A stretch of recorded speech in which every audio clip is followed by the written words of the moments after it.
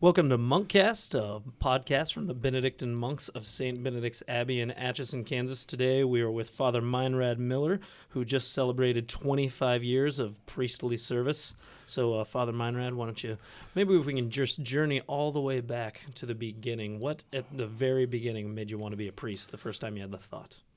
Well, I think the first time I thought about this, I was back in my hometown of Leota, Kansas, and I was, at that time, I'd gone to a summer vacation Bible school a year or two earlier, and for the first time, I really sensed that the Bible was real, that these stories were real, that this person, Jesus, was real. I mean, it's not that I didn't think that they were real before, but it was just that I really had this sense that this was a beautiful journey and story, and so at that time I began to think about the gift of priesthood. And so, as you're considering that sort of lifestyle, what made you think that the monastic life might be a possibility for you also?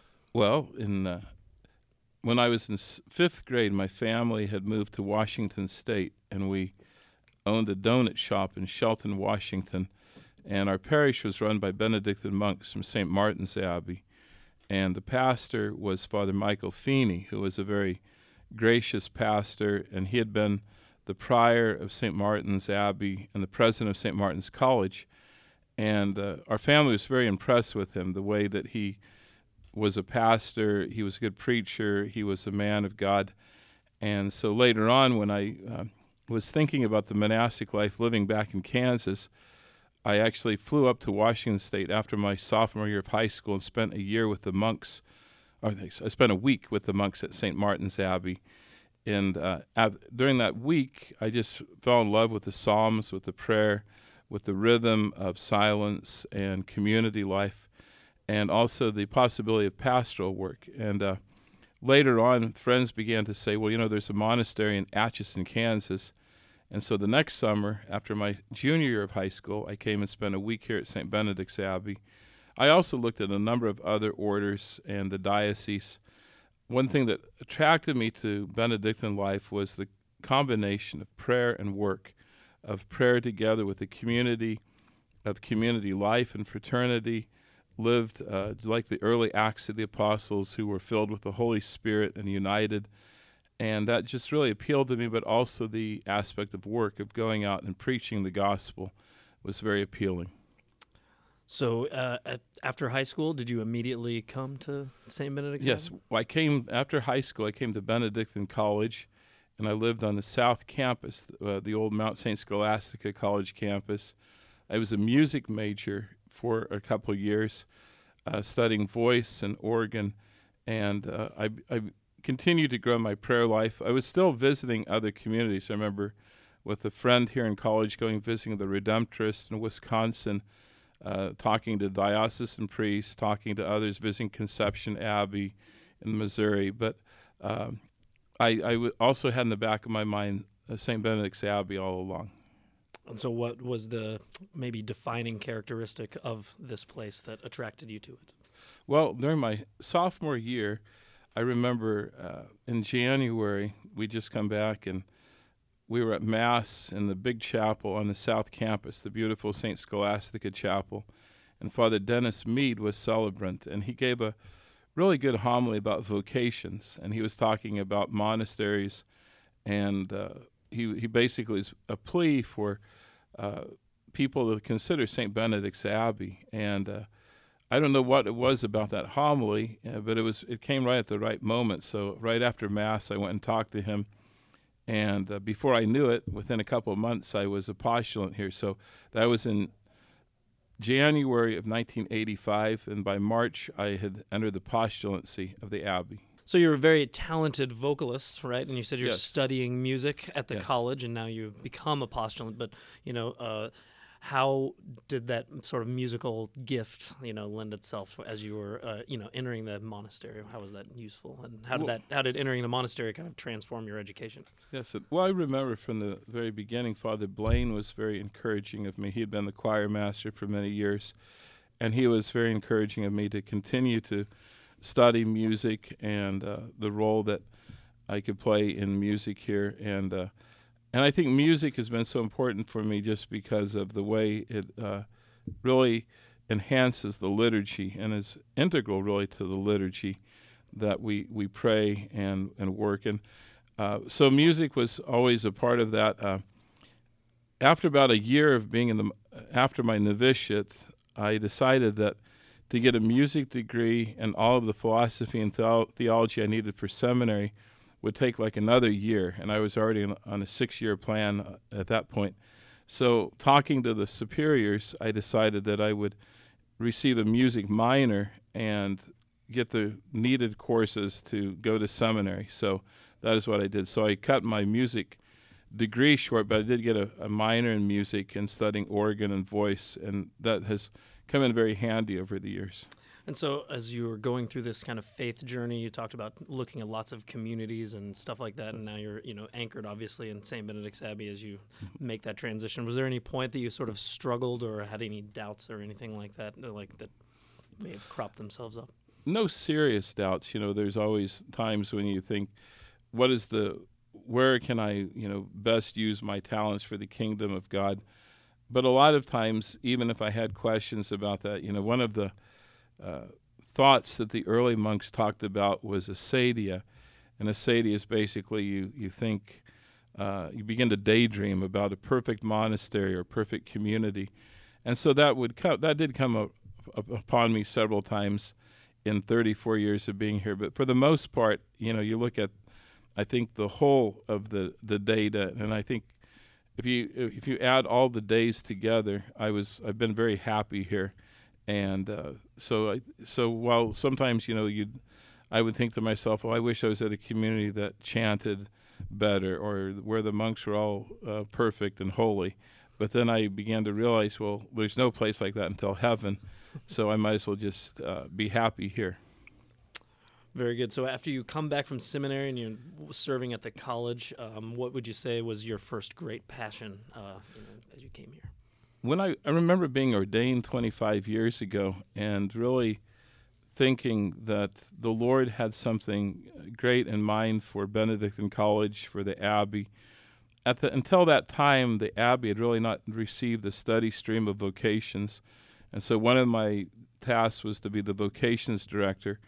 And so I'm happy that a number of those early vocations are still here and still a part of the mission of the Abbey, that I was able to help recruit for the monastery.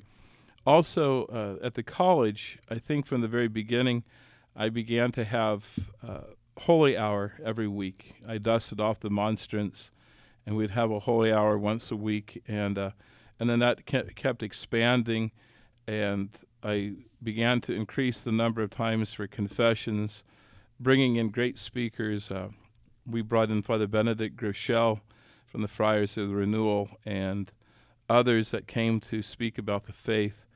And I must admit that, oftentimes in the early days it was walking by faith because I didn't know what the fruit of all this would be. But I see that oftentimes the great missionaries don't know exactly what's going to happen in the future, but you just continue to trust that the Holy Spirit is with you and that the risen Lord Jesus Christ is really the one who is at the heart of what is going on here. And when I realize that, I don't have any fear anymore, because it's not a matter of am I going to be successful, but am I going to be faithful to what the Lord is asking of me? So you talked about dusting off the monstrance a little bit. So what was the first impetus behind, getting that going? What inspired you to want to do that? I remember in seminary talking to different people, and I had a friend who was an Oratorian from Pittsburgh, Pennsylvania, and they had a program similar to that where they had a holy hour, I believe, once a week at the University of Pittsburgh where they served. And I thought, that would be something very good to have at Benedictine College just because of the importance of our Lord. And when all else fails, or even before all else fails, we should certainly turn to the Lord. And so that rootedness in the Eucharist, because when we look at the Eucharist, it's not just a piece of bread there that we're thinking in front of, but this is really the mystery of Christ, his body, blood, soul, divinity poured out for us. And so as we're in that presence, we bring our fears, our trusts, our disappointments, our joys, And so that became a great impetus for the ministry and for the growth of faith. And so one of the fruits of all that prayer was focus coming to campus. Yes. So as we honored Dr. Shree a few weeks ago at the Abbott's table, he spoke extensively about you and your influence on Focus and how it got kind of started here. So can you kind of give us that kind of history? Yes. That was very interesting. In the spring of 1997, in April, I was watching an EWTN show with some of the Knights of Columbus from our college council. And Mother Angelica that evening had Curtis Martin and Scott Hahn on, and they were talking about a new program they wanted to start called Focus. And I was very moved by it. And I told the men in the room, I said, this is what we need here at Benedictine College. And so that night I called the number on the screen that they'd given, and I didn't hear anything. And that summer I didn't hear anything. But that fall we had this new young professor here by the name of Ted Shree, and I asked him about this Focus program, and he sort of lit up and became excited. And as we talked more, I said I would really like to have that here at Benedictine College. And so we worked throughout that fall, and in January we had Curtis Martin come, and the Friday evening that he was here, he spoke to about 200 students in the auditorium and gave a talk about just the faith and growing in your faith. And then Ted chose about 20 leaders to go out to the Grange House by Lake Perry, and that's also where Camp Tekakwitha started for the Archdiocese of Kansas City. And so we went there, and that was just a very fruitful weekend. My role was basically just praying and asking the Holy Spirit, but I'm so grateful for all the work that Ted Shree did and Curtis Martin, and certainly Scott Hahn and others who got Focus going. It's become such a blessing, not only here at Benedictine, but throughout the country. And so you've served through much of this time as a professor at Benedictine College or instructor, whatever your official title Yes. is, I'm not sure. So why don't you tell us about that experience and what that's sort of been like and how working with the students has maybe informed your person and how that's kind of changed your life, I guess. Well, I feel oftentimes inadequate because there's many people who are wiser and more intelligent than I am. Father Dennis Mead encouraged me to begin teaching theology. He said it's good to have monks in the classroom. And so my second year back, I taught a sacraments and liturgy course. And then the next year, I started Benedictine spirituality. And so I've been teaching regularly since 1995 in the college. And I've just seen a great growth in the faith life of the students. So many of the students who are in class, even if they're not theology majors, they're majoring in engineering or English or history. They're athletes, but they want to grow in the faith. There's a real hunger there for Christ and a real hunger to grow in the Word of God and virtue, to leave behind oftentimes lives of sin and to embrace that gospel message. So that's been a real blessing for me. And then also I would say that in addition to teaching, one of the opportunities I had in 2002, one of the good friends of St. John Paul II came to campus, Monsignor Lorenzo Albacetti, and that was a real blessed moment for us, and that was a true friendship that I had with Monsignor Albacetti, and he really taught me a lot about just the importance, the centrality of Christ, of seeing that reality of Christ in my life. And I think what I appreciated most about him and Communion Liberation, the movement that he represented, was the authenticity, the humanity, the humor that often he brought to the situation, but also the seriousness, the way that they looked at people's identity and saw Christ as really the center of all of our lives. And so that has been a real blessing for us also. So you talk about, struggling with sin in life. It's something I think we all struggle with. There's many vices that we have, each of us. And so you've talked openly on your social media accounts and stuff like that about leaving alcohol behind for your life. So how has that sort of changed your life in the last couple of years as you've made that sacrifice?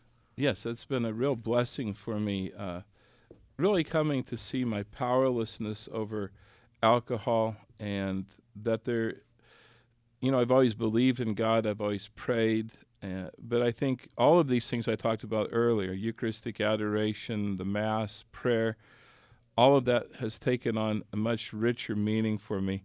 And I think everyone in life struggles with some addictions, whether it's to drugs, to alcohol, to pornography, to food. Sometimes it's just to emotions. And to know that there's help, that Christ wants us to be fully alive. He says, I come that they might have life and have that life abundantly.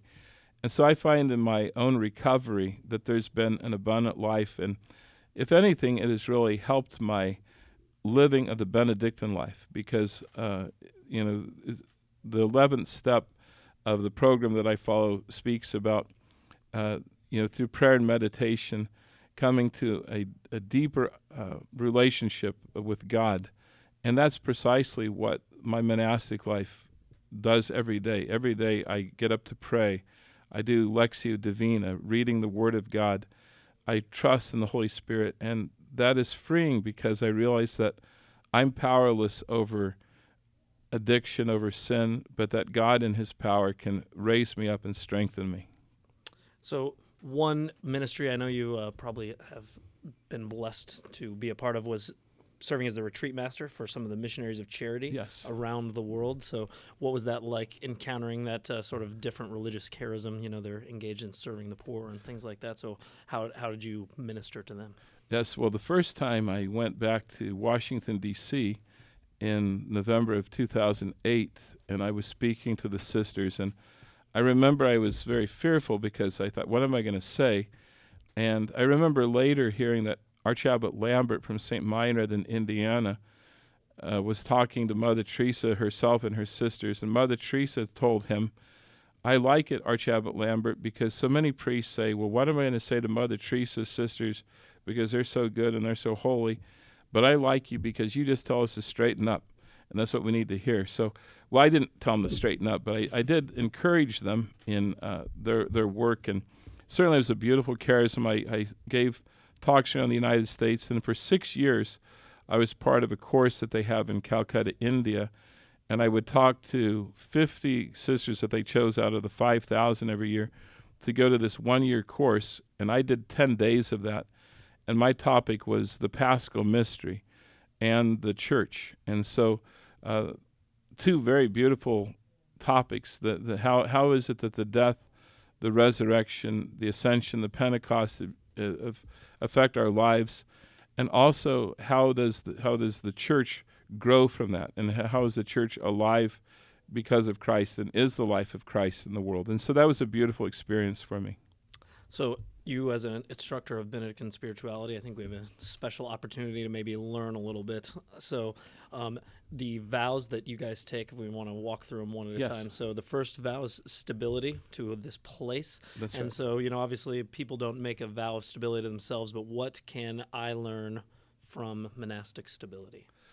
Well, I think that we live in a world that's very global, and in many ways that's good. We can travel around the world, and either physically or through communication, social networks. But stability reminds me to also keep guarded my heart and to remain in one place, either physically or spiritually, to be rooted in the cross of Jesus, to be rooted in the life of Jesus. And so whether I stay here every day of my life, or whether I, even in Benedict's days, there were times where monks would be sent out on journeys, and they would be official journeys of the monastery. But whether I'm away from the monastery or here, I have a stability because my heart is rooted in Christ, is rooted in this community.